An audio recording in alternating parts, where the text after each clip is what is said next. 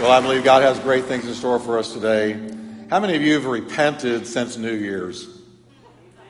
Of something. The rest of you need to repent right now for lying in church. You know, the word repent is not popular. I don't know if you've noticed, but you don't hear a lot of it on Christian TV. A lot of pulpits don't even preach repentance anymore. We don't talk about repent. We don't talk about sin. But here's the deal. The word repent is a beautiful word. And it's a word that I want to sort of dress up as being attractive rather than a negative. Oh, repent. Well, that's for street corner preachers that look crazy. And they're on the corner with a big sign that says repent.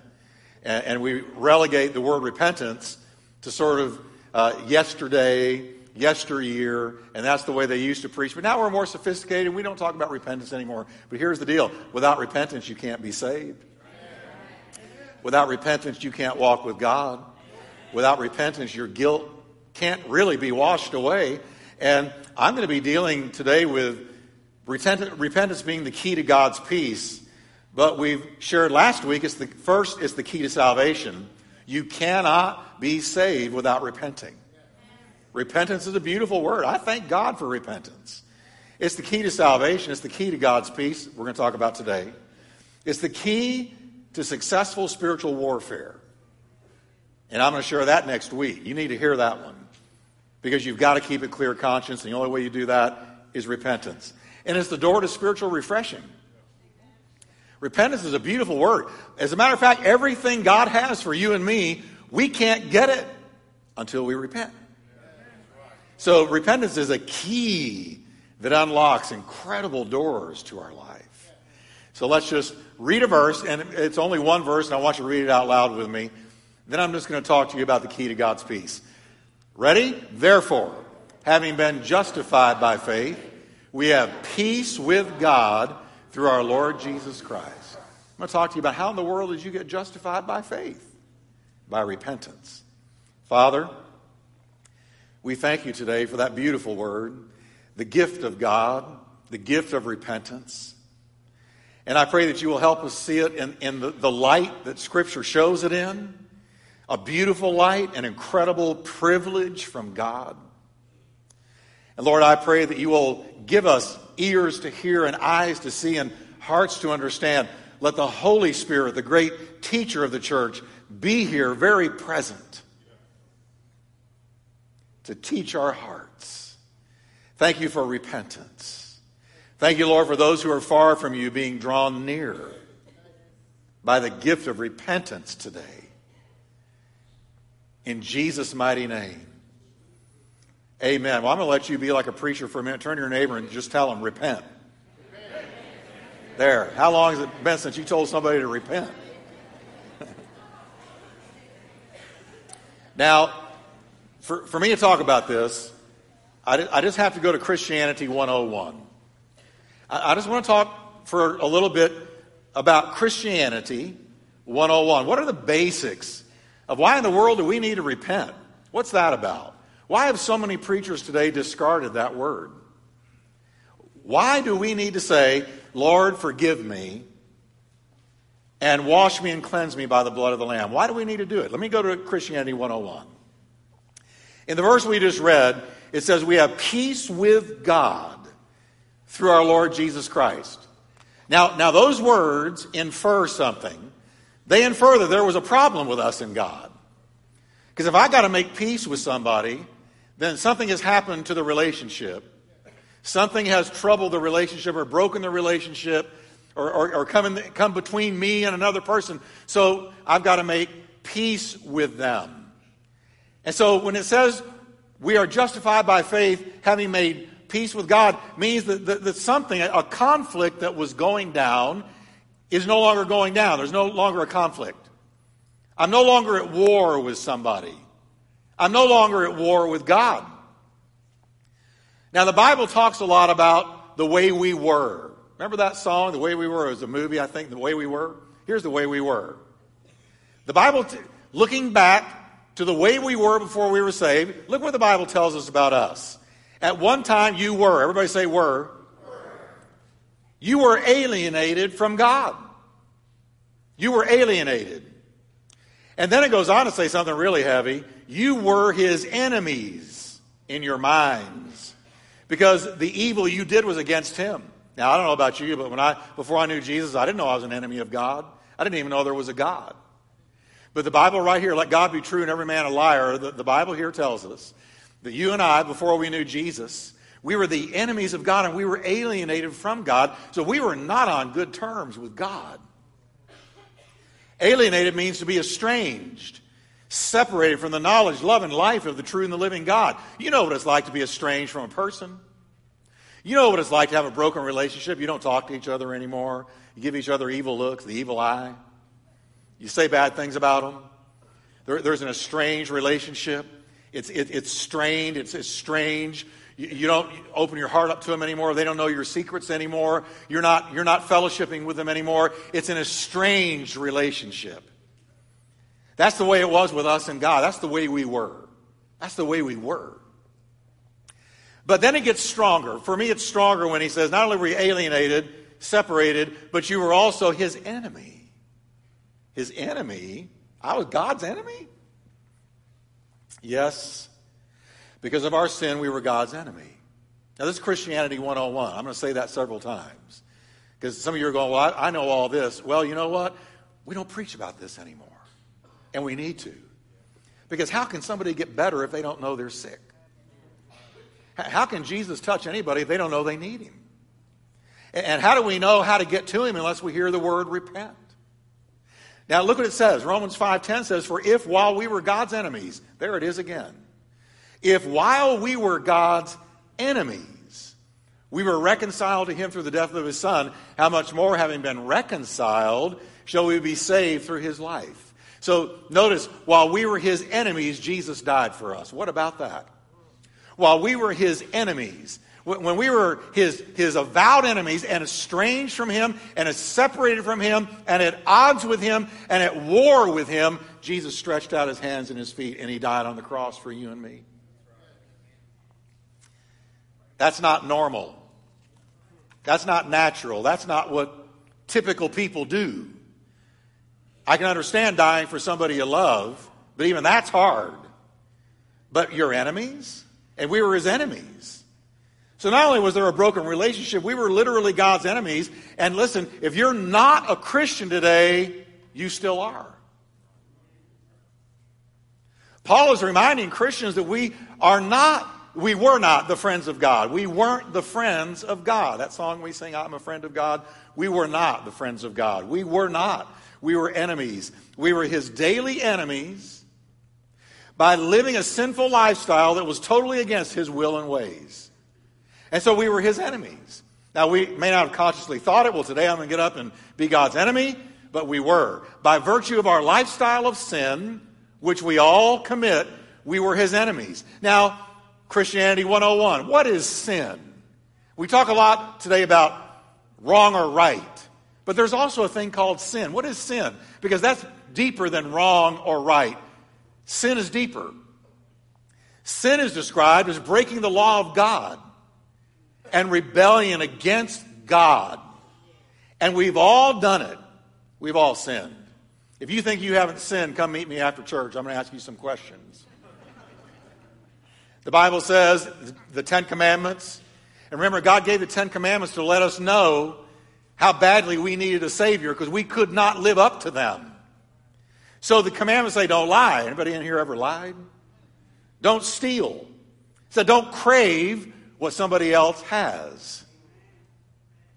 It says don't chase after other gods. That's just a few of the commandments.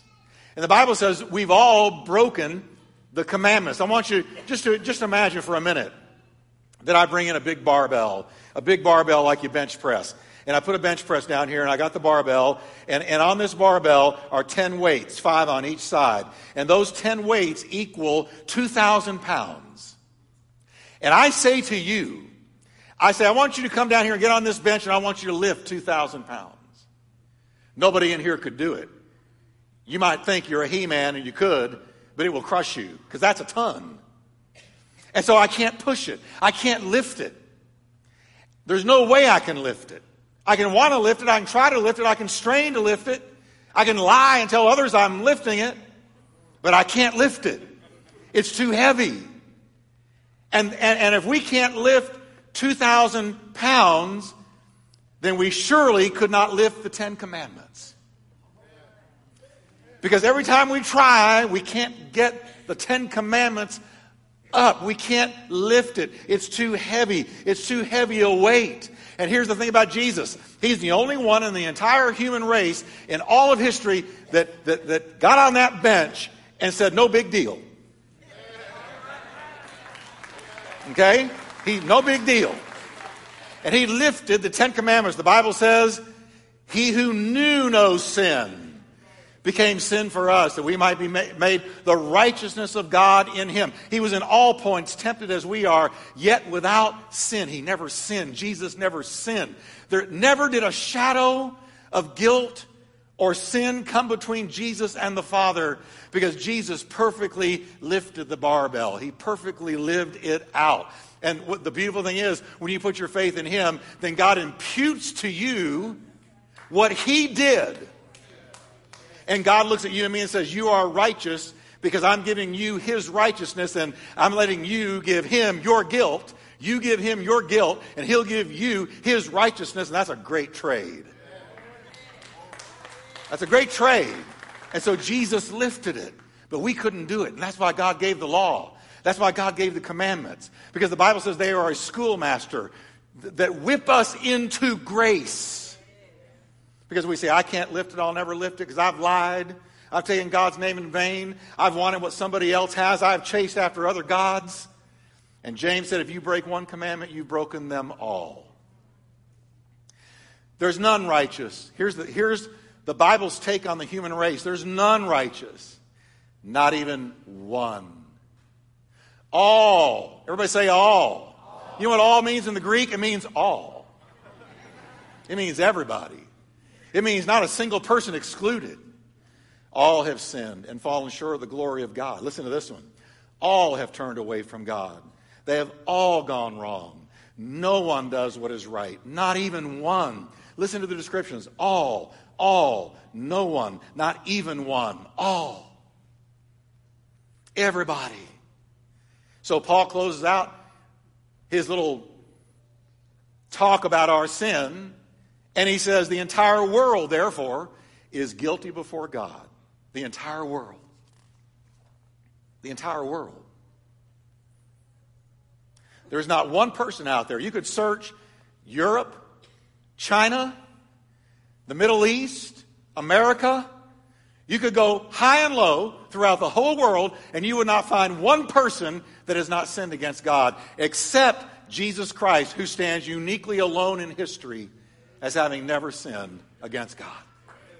Now, this is Christianity 101. This is the way that we were. This is the condition of the human race. And I'm going somewhere with this. I'm going to end up talking about God's peace and repentance, so stay with me. But I got to lay the foundation here. Since God hates sin, sin has placed a wall of separation between us and him. I don't care who you are or how you're trying to get to God, but you won't get to him by any other way than the only way he's provided. You're not going to get to him through Buddha or Muhammad or hugging a tree or your own good works. You're not going to. Because we've all sinned. There's a wall between us and God. There's a wall. Unless you know Jesus, there's a wall. Now, it turns out that the separation that came because of sin, when Adam sinned, it says sin was imputed to the whole human race. And we all inherited a sinful nature. You don't have to teach a baby to lie. You don't have to teach a baby to not be selfish. Wah, wah, wah, wah. Give me what I want, when I want it, how I want it, right now. So glad those days are over for me. But you don't have to teach a baby to sin. What are we always saying? We're having to teach them to do right, because their natural bent is to go wrong. So man fell. Now it turns out, as Scripture reveals, that the separation caused by sin was severe and hopeless. The Bible reveals that after God gave the 10 Commandments, the human race could not obey them, as I already talked about. can't lift that. I can't lift these commandments. I wish I could obey them, but I can't. Right when I think I've got one right, I go ahead and I mess up on the other. Even Paul the Apostle admitted, listen to this, I really want to do what's right, but I can't. I do what I don't want to, what I hate. I know perfectly well that what I'm doing is wrong, and my bad conscience proves that I agree with these laws that I am breaking. I have a guilty conscience. I wouldn't have guilt if I didn't know I was doing wrong. If I didn't know that I was breaking God's commandments, I wouldn't have any guilt. But guilt is God-given to let you know that you're not obeying the commandments. Now listen to verse 17. I can't help myself. See, he's admitting, I got a bad case of the can't help it. I want to do what's right, but every time I decide to go do what's right, I do what's wrong. And then when I do what's wrong, I know that I'm doing wrong, but something in me goes there. And then Paul tells us what it is. I can't help myself because I'm no longer doing it. It is sin inside me that is stronger than I am that makes me do these evil things. So there he's talking about that sin nature. We've all got it. Christianity 101. We've all got it. If we didn't have a sin nature, we would have never needed a Savior. We wouldn't have needed somebody who lifted it easily and successfully. But we did. So since we couldn't please God on our own, and Paul admits it, we needed help. We needed a mediator who was Jesus Christ. Now, in marriage counseling, for instance, you got two people that can't get along. Wow. They're at each other's throat all the time. So you finally decide, we need help. And so what do? You go to a counselor, and the counselor becomes a mediator. He gets in between you and your spouse, and he says, now let's figure this out, and let's try to get along. His whole motive is to bring peace between the two. He's a mediator. He stands in between two opposing parties to bring them into peace. Jesus became our mediator. This is what Jesus did for all of us. Jesus was our go-between. He was the mediator. He was the one that stood between us and God to heal the broken relationship and bring down the wall that sin caused between us and God.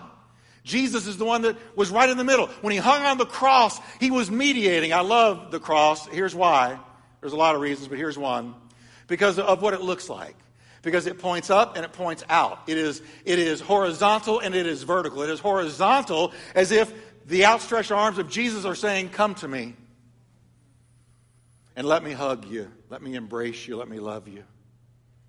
Come unto me, all you that labor and are heavy laden, and I will give you rest. Take my yoke upon you and learn of me, for I am meek and lowly of heart, and you shall find rest for your soul. For my yoke is easy, and my burden is light. He ain't heavy. He ain't heavy. He's my Savior. It's sin that's heavy. It's transgression that's heavy. It's going our own way that's heavy. It's the devil that's heavy. It's the devil that will ruin your life. But it's Jesus who's light and easy on you and me. And hanging there, I think of the words of Jesus when he's talking to Jerusalem. Jerusalem, Jerusalem. I could just say, Bill, Bill, Sue, Sue, Jill, Jill, Jeff, Jeff. How often I wanted to gather you as a hen gathers her chicks, but you would not. And that's what he said at Jerusalem. He says it over every one of us until we come to him. How often I would have gathered you. So that's the outstretched arms. But once the arms gather you, then the cross points up. He takes us into the presence of God. And he takes God's hand and my hand and he joins them together as a mediator. That's what he does. So that all of a sudden, he who is at war with God is at peace with God. He who is at odds with God is now right with God because the mediator did his job. Jesus was our mediator. The Bible says there is one God and one mediator also between God and men, the man Christ Jesus. Notice there's only one. There's one way. There's only one solution. We will never get right with God. We will never join God's hand unless the one mediator that God gives, that God gave, that one mediator is the one who brings our hands together. And isn't it good to be reconciled to God? Now, on the cross, he succeeded. He himself is our peace, who has made the two groups one and has destroyed the barrier, the dividing wall of hostility. And the Bible says all of this is a gift from God who brought us back to himself. How? Through Christ. He brought us back to himself through Christ. Through Christ. I'm so thankful for Jesus Christ. Where would we be without Jesus Christ? I can't even think about it. I don't think I'd still be alive. Where would we be without the mediator, Jesus Christ? Because when I looked up and I prayed, God heard that prayer because I prayed it through Christ. And the mediator took God's hand in my hand and he joined them together. And it's a gift from God. All of this is a gift from God who brought us back to himself through Christ. I didn't earn it. I didn't deserve it. But God gave it as a gift. A gift is something given because the giver wants to give it. And he gave it. He gave it all. Jesus Christ gave it all.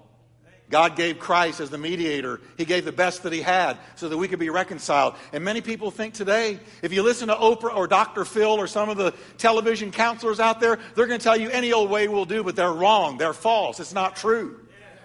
Here's the truth. There's only one mediator. There's only one way. There's only one blood. There's only one sacrifice. There's only one cross. There's only one Savior. There's only one healer. Only one deliverer. Only one. If you try any other way, it's a false way. You're going to end up with sand sifting through your fingers and a disappointed heart. Now here's where the beautiful word repent comes into play. Now here's where I'm going with all of this leading up to the word repent and how it opens the door to peace. See, repentance is the God-given way that Jesus becomes my personal mediator. See, I can see the cross, and I can look at it and say, yeah, Jesus died on that cross. Yeah, he sure did. Yeah, I believe that history is telling me the truth. Jesus died on that cross. Yep, I see it. I imagine it. I see paintings of it. Yeah, he died on that cross. But if I don't avail myself of that cross, if I don't go to that cross myself and repent, remember, repent means to change your mind. It means I'm going one way, I'm going the wrong way, and I hear the gospel. God so loved the world, he gave his only begotten Son. Whoever believes on him will not perish but have everlasting life. I hear that, and here I am going one way, and I hear that, and God speaks to me and convicts me, and I turn, I change my mind, and I turn, and I go the other way.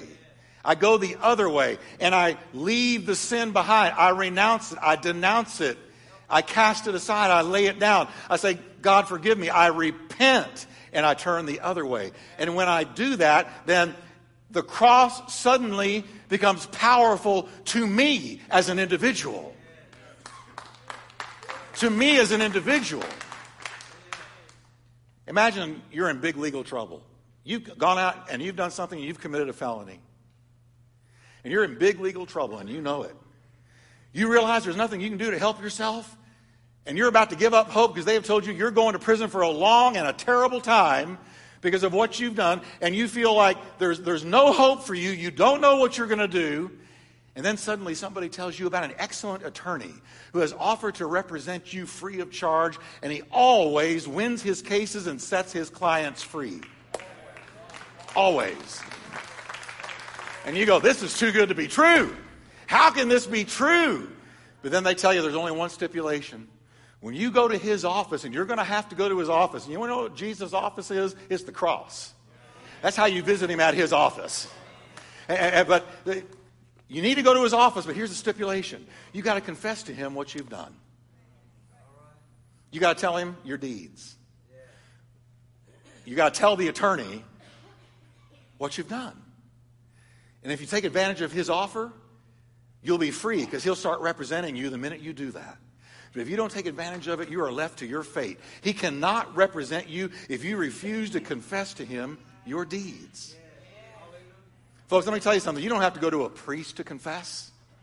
You don't have to go to another person to confess. We have a great high priest in heaven who is waiting for us to confess. He's waiting for us to confess. And this is exactly the way it is with Jesus. You see, Jesus doesn't do me any good, nor does the cross, unless I begin by repenting. That's the beauty of the word. Because when I repent, it's like a beautiful key that slips into the door of my salvation. And with the salvation, it brings to me the peace of God and the presence of God. And repentance turns that key and swings open the door. And I walk through it. And when I'm saved, then I also have access to the peace of God and the presence of God. John writes, if anybody sins, we have an advocate. That's a word for attorney. If anybody sins, we've got an advocate. We've got an attorney with the Father, Jesus Christ, the righteous one. Amen. John says we've got an attorney. And what does he do? The minute that we repent and turn to Jesus, his blood washes our sins away, and we're no longer guilty, no longer under condemnation. And it takes the devil's teeth out of his mouth. Because the devil is in heaven. We know by the book of Job, he goes into heaven and accuses God's people night and day. That's what it says he does. He's the accuser of the brethren, and he accuses you and me by name night and day. But when we repent and Jesus' blood covers our life, then the devil comes and says, hey, Father, have you seen what Wickwire did? Have you seen what Wickwire thought? And the Father says, no, I don't see anything at all, because my son is right here representing him. And my son tells me that he's washed in the blood of the Lamb. And says he's washed in the blood of the Lamb, there's no more guilt and no more condemnation. So Satan, get out of here. Get out of my presence. Leave. Get out. No more condemnation. But only by the beauty of repentance does this become real. Thank God for repentance. If we confess our sins, he's faithful and just to forgive us our sins. If we confess, he will forgive and cleanse us of all unrighteousness. The Bible says, now repent of your sins and turn to God, so that your sins may be wiped away. See, they're not wiped away without repentance. The moment we repent, we just hired the best attorney in the universe. Amen? The best attorney in the universe. And he represents you and me from then on at the judgment seat of God. And he's the only one who can spring us from hell. Amen. So the whole world's guilty before God. Jesus becomes my personal advocate through the gift of repentance. Now we get to the peace of God, and I'm going to close. We experience peace with God, which brings the peace of God. Now listen, until we make peace with God, we can't have the peace of God. But the beauty of repentance is the minute that we turn and change our mind and go the other way and turn to Christ and put our faith in him, then immediately we have made peace with God. We're no longer at war with him. We're no longer at odds with him. And then what does he do? He pours out the peace that the Bible says passes understanding. I read recently of a Christian man who went to a restaurant, and when the waitress was waiting on him, he asked her a question. He said, if you could ask God for anything, what would your request be? And without hesitation, she said, to be at peace. I want to be at peace. The whole world wants peace. But see, we think that lack of war, absence of war is peace. But that's not peace. That's not peace. Because the whole reason there's war is because men are not at peace with God on the inside. See, we turn to drugs for peace. We turn to alcohol for peace, to numb out the pain and give us some level of peace. We turn to yoga or meditation or some Eastern religion to somehow bring peace and harmony into our soul because we want peace. The Bible says in the last days, people will be saying, peace, peace, amen, when there is no peace. True peace is not where everything around you is at peace, but true peace is an inside job. True peace is an inside job. If there's no peace within, there's no peace at all. I'm going to say that again. If there's no peace within, there's no peace at all. Because you can be in a great big mansion that's paid for. But if you don't have peace within, you can't enjoy those satin sheets at night. But if you've got peace with God, you've got the peace of God. And if you've got the peace of God, a shack will do. Because you've got the peace of God. The peace of God comes from the Spirit of peace. The Holy Spirit who comes to live inside of every person who changes their mind and repents and turns the other way and puts their faith in Jesus Christ. God pours out His peace. It exceeds anything that we can understand. It doesn't matter what's going on around us because we have peace in the middle of a storm. We have peace in the middle of conflict. We have peace when everything out here goes wrong. How is it we have peace that passes intellectual comprehension?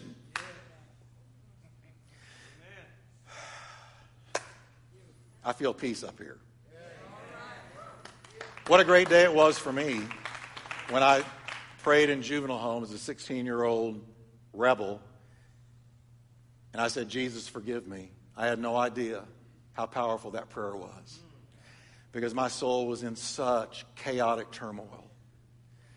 But when I prayed that and opened my eyes, those dingy green walls that were in the jail I was in looked pretty. I felt light as a feather. Something lifted off of me. Jeff, who had been at war with God, made peace with God and got the peace of God. The only way we can get God's peace is that beautiful word, repent. Jesus, I agree with you. I agree with what you tell me about my sin. Isn't it great that once you're a Christian and you mess up, because you will about once a year at least, you'll mess up. Isn't it great to know you can go to the Lord? Isn't it a gift? I want you to listen how it's a gift. Listen, Acts 11:18 says God has also given the Gentiles the gift of repenting of their sins and receiving eternal life. Repentance is a gift. God could have left us out there, groping in the dark, wandering in spiritual blindness. He could have allowed us to die in our sins, but He didn't. Jesus said, when the Spirit of God comes, He will convict you of sin. So the first ministry of the Holy Spirit to you and to me is conviction. And why does He do it? So we'll repent. And the minute we repent, the peace of God. I love God. I don't battle Him anymore. I want to please Him. I want to serve Him. I want to honor Him. Because He's changed my nature. So everybody say repentance is pretty. Oh, it is. Can we stand together today? Repentance is a gift. What a privilege it is that we can repent. How many of you are so thankful God led you to repentance? Amen? I mean, thank God. Thank God. I want to lead us in a prayer, and then I want to pray for people who may not be sure that they have peace with God.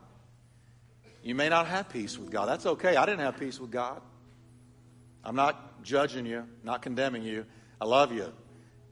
I want you to know you're always welcome here. I don't care what your past is. I know that the blood of Jesus can wash your sin away. And you can leave today right with God and have His peace. So let's pray. Father, I thank You for the gift of repentance, the beauty of the Word, the power that it releases upon us. Thank You, Lord, for that Word. Now I ask You, Lord, to search us by the Holy Spirit. If there's anything we need to ask forgiveness for, Lord, we're going to do it right here. And I pray, Lord, that if there's anyone who has not made peace with God, that you will draw them today, mercifully, to the foot of the cross.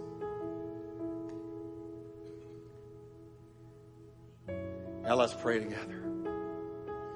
Say with me, Jesus, forgive me of, and you fill in the blank. Fill in the blank.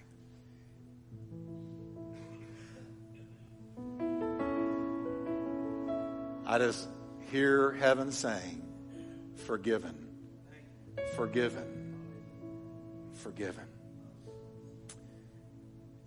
And now if you have a question mark about your personal salvation, do you know him? Do you know Jesus? If you have a question mark about it, you may not. Pray this with me. Just pray it right now. We're going to go to the Lord together. He's wanting you to repent so he can forgive you and change your life. So pray with me. Say, Lord Jesus, I believe you died for me and rose from the dead that I could be saved. I repent of the sin that put a wall between me and you. And I ask you to forgive me and come into my heart as Savior and Lord. In Jesus' mighty name. With your heads bowed, and you say, Jeff, I prayed that with you. Raise your hands real quick. Would you just put them up? Just put your hand up.